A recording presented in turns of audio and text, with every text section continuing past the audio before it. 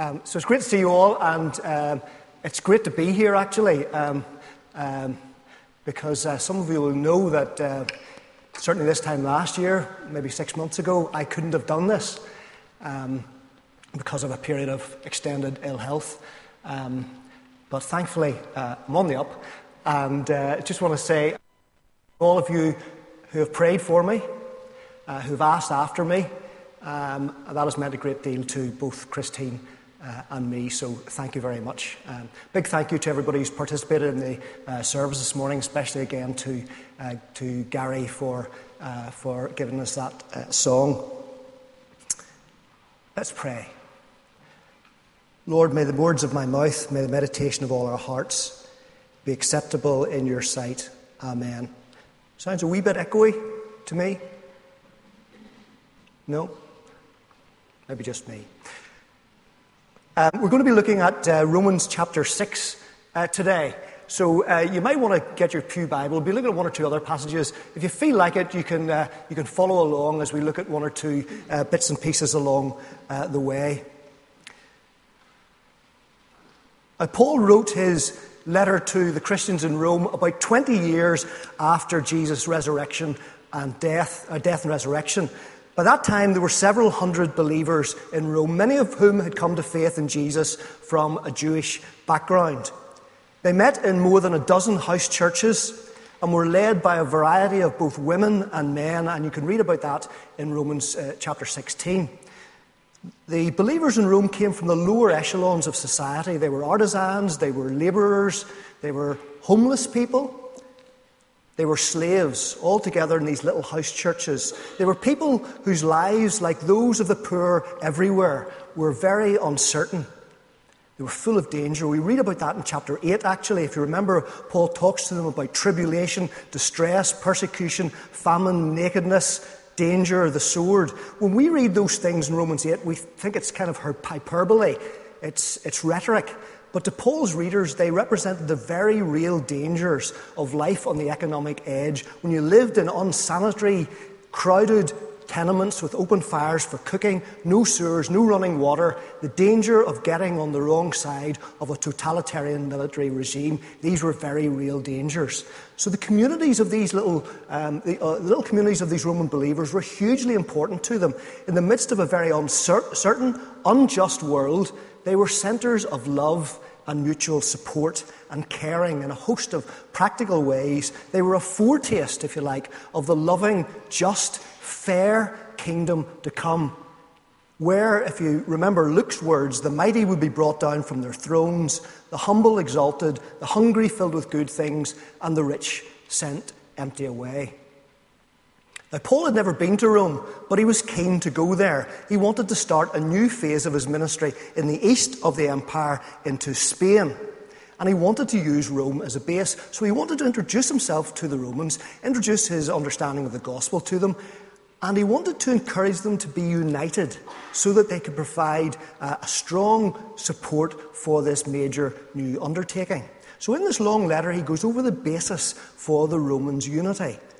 Although they're divided along ethnic lines, there was Jews and Gentiles, they are all, Paul says, in the same boat. First of all, in their unjust lifestyles, all have sinned, he says, and then in the way that God has put them right by God's action in the death and resurrection of Jesus. Paul's at pains, on the one hand, to point out the inadequacy of the Jewish Torah for the Jewish believers in Rome, but on the other hand, he tells off the Gentile believers for looking down their noses at the Jewish Christians. And he's got quite a lot to say about how a united Roman church would live together peacefully as brothers and sisters, peacefully with everyone around, not engaging in violence or revenge, and living lives of harmony and peace and joy and hope. So we've got a very fulsome letter from Paul in Romans. It covers a lot of material. It's a letter that's directed at the situation of Roman believers in the middle of the first century. But nevertheless, of course, it's a letter that has a great deal to say to us as well. Verses that we read in chapter 6 come after Paul has argued very clearly in these earlier chapters about the basis for the Romans' unity. Everybody, no matter what their pedigree, is in desperate need of salvation by God, and everybody has been put right, justified on the same basis through faith in Christ. The result of this is that Roman believers now live in a completely new realm. Paul describes this in a number of ways. In chapter 5, he compares two ages. There's the age of Adam, and there's the age of Christ. Believers have been transported from this age of Adam, which is characterized by condemnation, sin, death, and have now been brought to live in the age of Christ, which is characterized by obedience, justice, and life. In chapter 8, he goes on to describe this change in another way. On the one hand, there's the life of the flesh, again characterized by sin, condemnation, and death. And then there's the life of the Spirit, characterized by life and peace. Jesus' followers, Paul says categorically in chapter 8, are not in the flesh, they are in the realm of the Spirit. Now, this is quite fundamental for us to grasp because it's pretty central to the way that Paul thinks. We see it again and again in his letters. In Colossians, he talks about believers being transported from the kingdom of darkness and put into the kingdom of his dear Son. In Ephesians, he says that believers once walked according to the course of the world, but now they're alive to Christ. In Galatians, he says believers have crucified the flesh. They are crucified to the world. And in the Corinthian letter, you'll remember this, he says quite starkly, if anyone is in Christ, she or he is a new creation. The old has passed away. Behold, the new has come. We cannot underestimate the immensity of what Paul thinks about the effect of Jesus dying and rising again. For Paul, something quite dramatic has happened to Jesus' followers, and the resurrection sits at the heart of it. Amazingly, Christ is risen. And for Paul, we believers are in Christ. So therefore, it follows that we too are risen. We share in his risen life. If that's the case, things have changed. We don't belong to the old age of Adam. We live in a new realm where the same Spirit that raised Jesus from the dead empowers us.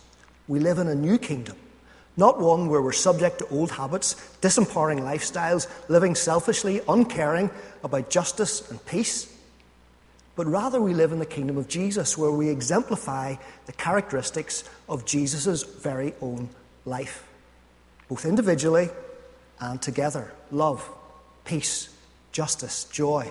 As Paul says in Romans 14:17, the kingdom of God is justice, joy, and peace in the Holy Spirit. So in Romans chapter 6, having shown how believers are united in their need and in their means of salvation, and having introduced this familiar theme of his of transformation in chapter 5, Paul goes on to expand this in another way here in chapter 6. Not now Adam, Christ, or flesh, spirit, or kingdom of darkness, kingdom of Jesus. Now it's slavery to injustice versus slavery to justice. Paul takes us through the logic of his thinking in the early part of the chapter, which Chris read for us. By baptism, we have been incorporated into Christ. For Paul, this is real, this is actual, this is the start of the transformation. We're incorporated into Christ. So with Christ we have died, and so with Christ we are raised. Our old self has been crucified, just as Christ was crucified. And as Christ now lives, so we too have been raised to newness of life. Ultimately, of course, that will end in our actual bodily resurrection. But for now, something actual and tangible has happened. Actually, something quite wondrous has happened. There is a new creation. All things have become new. Life is different. Transformation has begun. Now, I think some of us modern Christians are a wee bit afraid of this sort of incautious talk by Paul. Perhaps we've been burnt off by an experience of a triumphalist version of Christianity, which is perhaps unrealistic about the state of the world. Or maybe we're terribly anxious that somebody might think that we think we're better than anybody else. Or maybe we've taken some verses from Romans 7, which talk about the difficulty that humans have in doing the right thing, and we've blown them out of all proportion to the rest of the New Testament. Now, of course, nobody finds a presumptuous, holier-than-thou attitude attractive. But let us not be afraid of the explosive, world-changing, life-changing truth of the New Testament, that God has broken into his world in the person of Christ. The entire axis of the universe has shifted. The result of that is many things, but at the heart of it is, for those of us who are in Christ, our lives have been fundamentally touched and changed. Being tentative about that really is to deny the depth and the breadth and the splendour of what Christ has done for us. The reformer Martin Luther on this subject said that Christ had died for this very purpose, that the Holy Spirit should change our old Adam into a new man, and that we are to begin this change and increase in this new life here. We're united to Christ. Our old lives are over.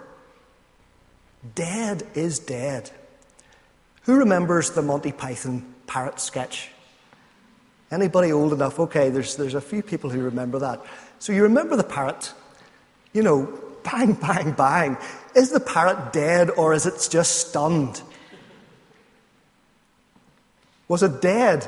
Yes, it was dead. It wasn't just stunned. Our old lives, as far as Paul is concerned, are not just stunned. They are dead. Something new has taken its place. Let us not underestimate the enormity of what God has done for us. No longer in Adam's era, no longer in the flesh, no longer in the kingdom of darkness. It is a new era. It is a new day. It is a new creation. So what's the result of all of this? Well, Paul states the situation quite clearly for us in chapter 6. Christians are no longer to be enslaved to sin, verse 6. Sin will have no dominion over you, verse 14. You were once slaves of sin, verse 17. Now you're set free from sin, verse 22. Does that sort of language make you feel a bit uneasy? Do we wish Paul was a bit more measured?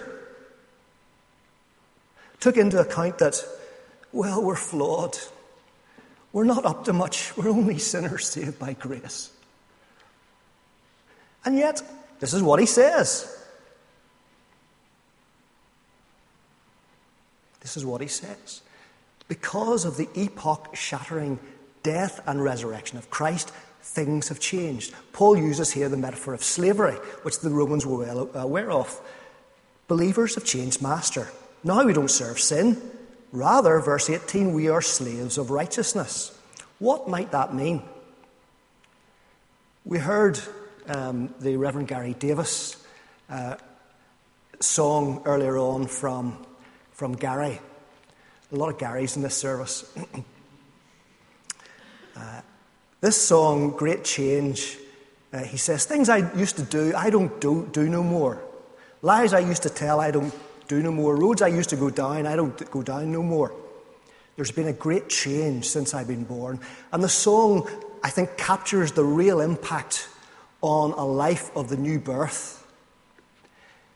And to be sure, this deliverance from sin affects us in the most personal aspects of our behaviour. We should not minimise that. But I wonder, are the implications perhaps wider than that? Let's pause for a moment to think about this word, righteousness. It belongs to a family of words, the word that's used in the New Testament belongs to a family of words which we can translate in English in two different ways. We can use the Anglo-Saxon right group of words, right, make right, righteous, all those words. Or we can use the The Latin, just, justify, justice, justification.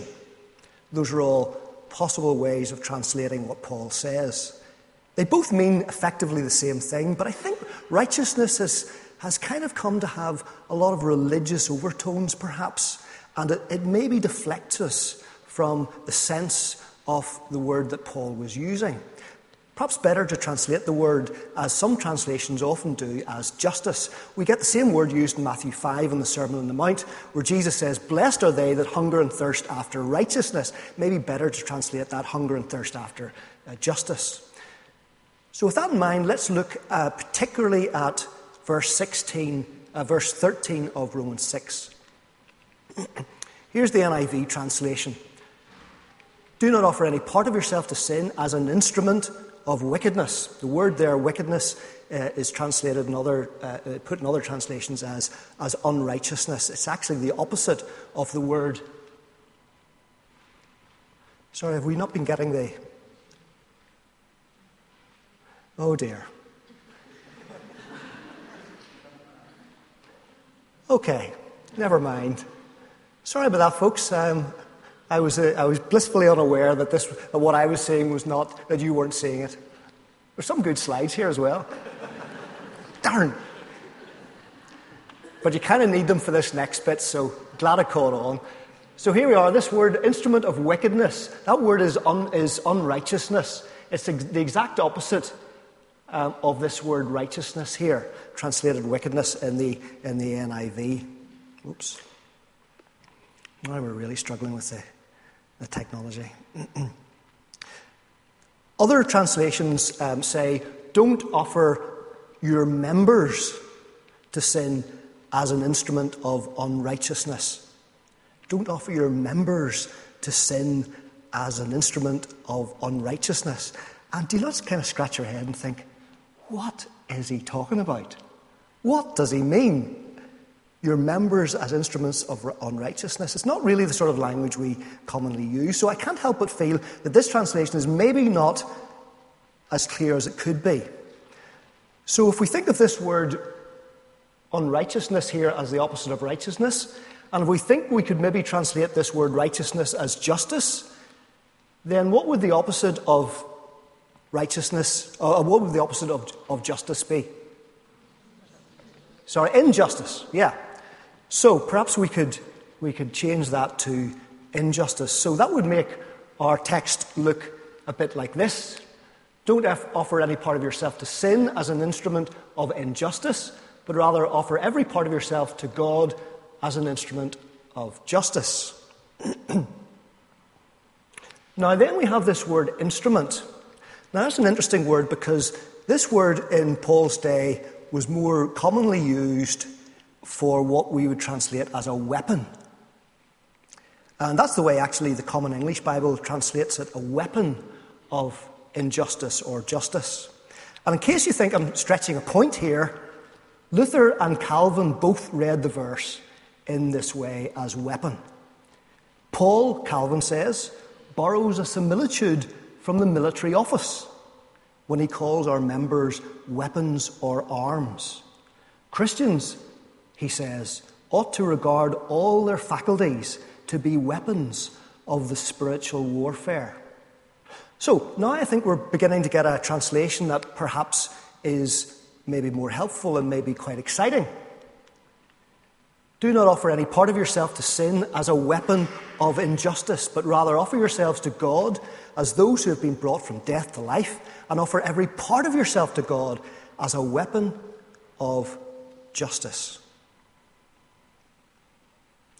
Now, instead of religious-sounding language that, well, I can imagine it coming out of the mouth of Sam the Eagle in the Muppets, instead we have a text that actually I think is very exciting. Because of what God has done in Christ, we've been brought from death to life. That, I think, is the underlying logic. And because of this seismic shift, this change that's been effected in us, we are to live in a different world-changing way. Our previous lives in the kingdom of darkness were marked by self-centeredness, which contributed to the unfairness, the violence, the injustice in our world. We can't go on living in such a way, says Paul. We are to present ourselves to God rather than sin. And instead, we are to be weapons of justice. Our new life in Christ makes us those who will strike blow after blow on the kingdom of darkness in the cause of justice. In Paul's scriptures, one of the things that God cares most about is justice. We remember Micah's words that God's requirement for his people was to do justice, love kindness, and walk humbly with God. Psalm 99 tells us that God is a lover of justice. The Old Testament is shot through with this theme of God's love and justice, and God's desire that through relationship with him, justice would come to God's world. And we remember too that Jesus, the bringer of the new covenant, shared this biblical vision of justice. Think of his inaugural sermon in Nazareth in Luke chapter 4. But Paul too stands very firmly in this biblical tradition of envisaging a new world of peace and justice, inaugurated by the death and resurrection of Christ. And for Paul, believers are now part of this new realm, a new community of peace and justice, where lives are no longer to be dominated by selfishness, but are to be put into the service of the new kingdom value of justice. We are to use our freedom in Christ to be weapons of justice in the world. What might that mean for us today? In our families, in our church community, in our workplace, in the marketplace, how can you and I be a weapon for justice? Think about your life, where you operate, at home, work, in social media. What ways are there that you can demonstrate the life, the love, the justice of God? Maybe in a work situation, it's simply by standing up against some casual sexism that you come across. Maybe it's being fair and equitable in your business dealings. Maybe you turn down a deal because you're not convinced about the ethics of the company that you have the opportunity to do business with. Maybe you decide to pay your workers more because you don't want to squeeze them for everything you get out of them. And as employees, maybe we work diligently and give a fair return for what we're paid. There's 1,000 ways in which we can all orientate our lives to be weapons of justice. And if there's some of the things I've mentioned you can't do, and you can pray. Prayer is a weapon for justice. Many of these things are simple, but often need courage to swim against the tide. You know your situation. You can think through what it means for you to be a weapon of justice in your sphere. But for all of us, let me ask one final important question this morning. How is your life connected to the lives of the poor in the world? In what ways are you seeking justice for the huge numbers of people in the world who are disadvantaged and suffer injustice and have so little? If we are really serious about our lives in Christ, our new lives, about presenting ourselves to God rather than sin, about being a weapon for justice rather than injustice, then we all need to find ways to get connected to those who are in need, either here at home or in the wider world. Because it's as we get connected and begin to feel their pain and begin to understand their situation, as that happens, we begin to get some perspective on our own lives. And as we make a priority of finding ways to walk in solidarity with the marginalised and with the poor, we find where the real joy and satisfaction in life lies. So how is your life, how is my life connected to the lives of the poor? That's an important question for us to ask if we are to discover the glorious truth of what we've been talking about this morning, the new life that we've been brought into in Christ, a new kingdom, a new reality, a new creation, joy, peace, justice in the Holy Spirit. We have died. Our old lives of selfishness are over. There is a new creation. We are no longer slaves to injustice. Present yourselves, therefore, to God as weapons of justice.